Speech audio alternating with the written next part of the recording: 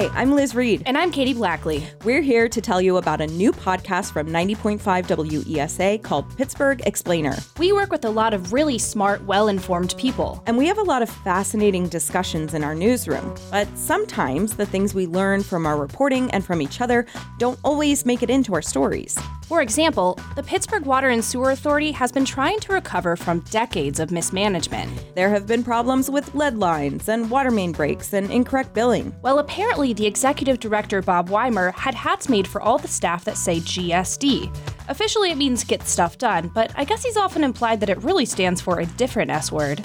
Or did you hear how Pittsburgh Public Schools Superintendent Anthony Hamlet goes out the back door after every board meeting? Reporters have to go out a different door, so that makes it very challenging to interview him afterwards. These are the kinds of details that are really hard to fit into a one-minute story.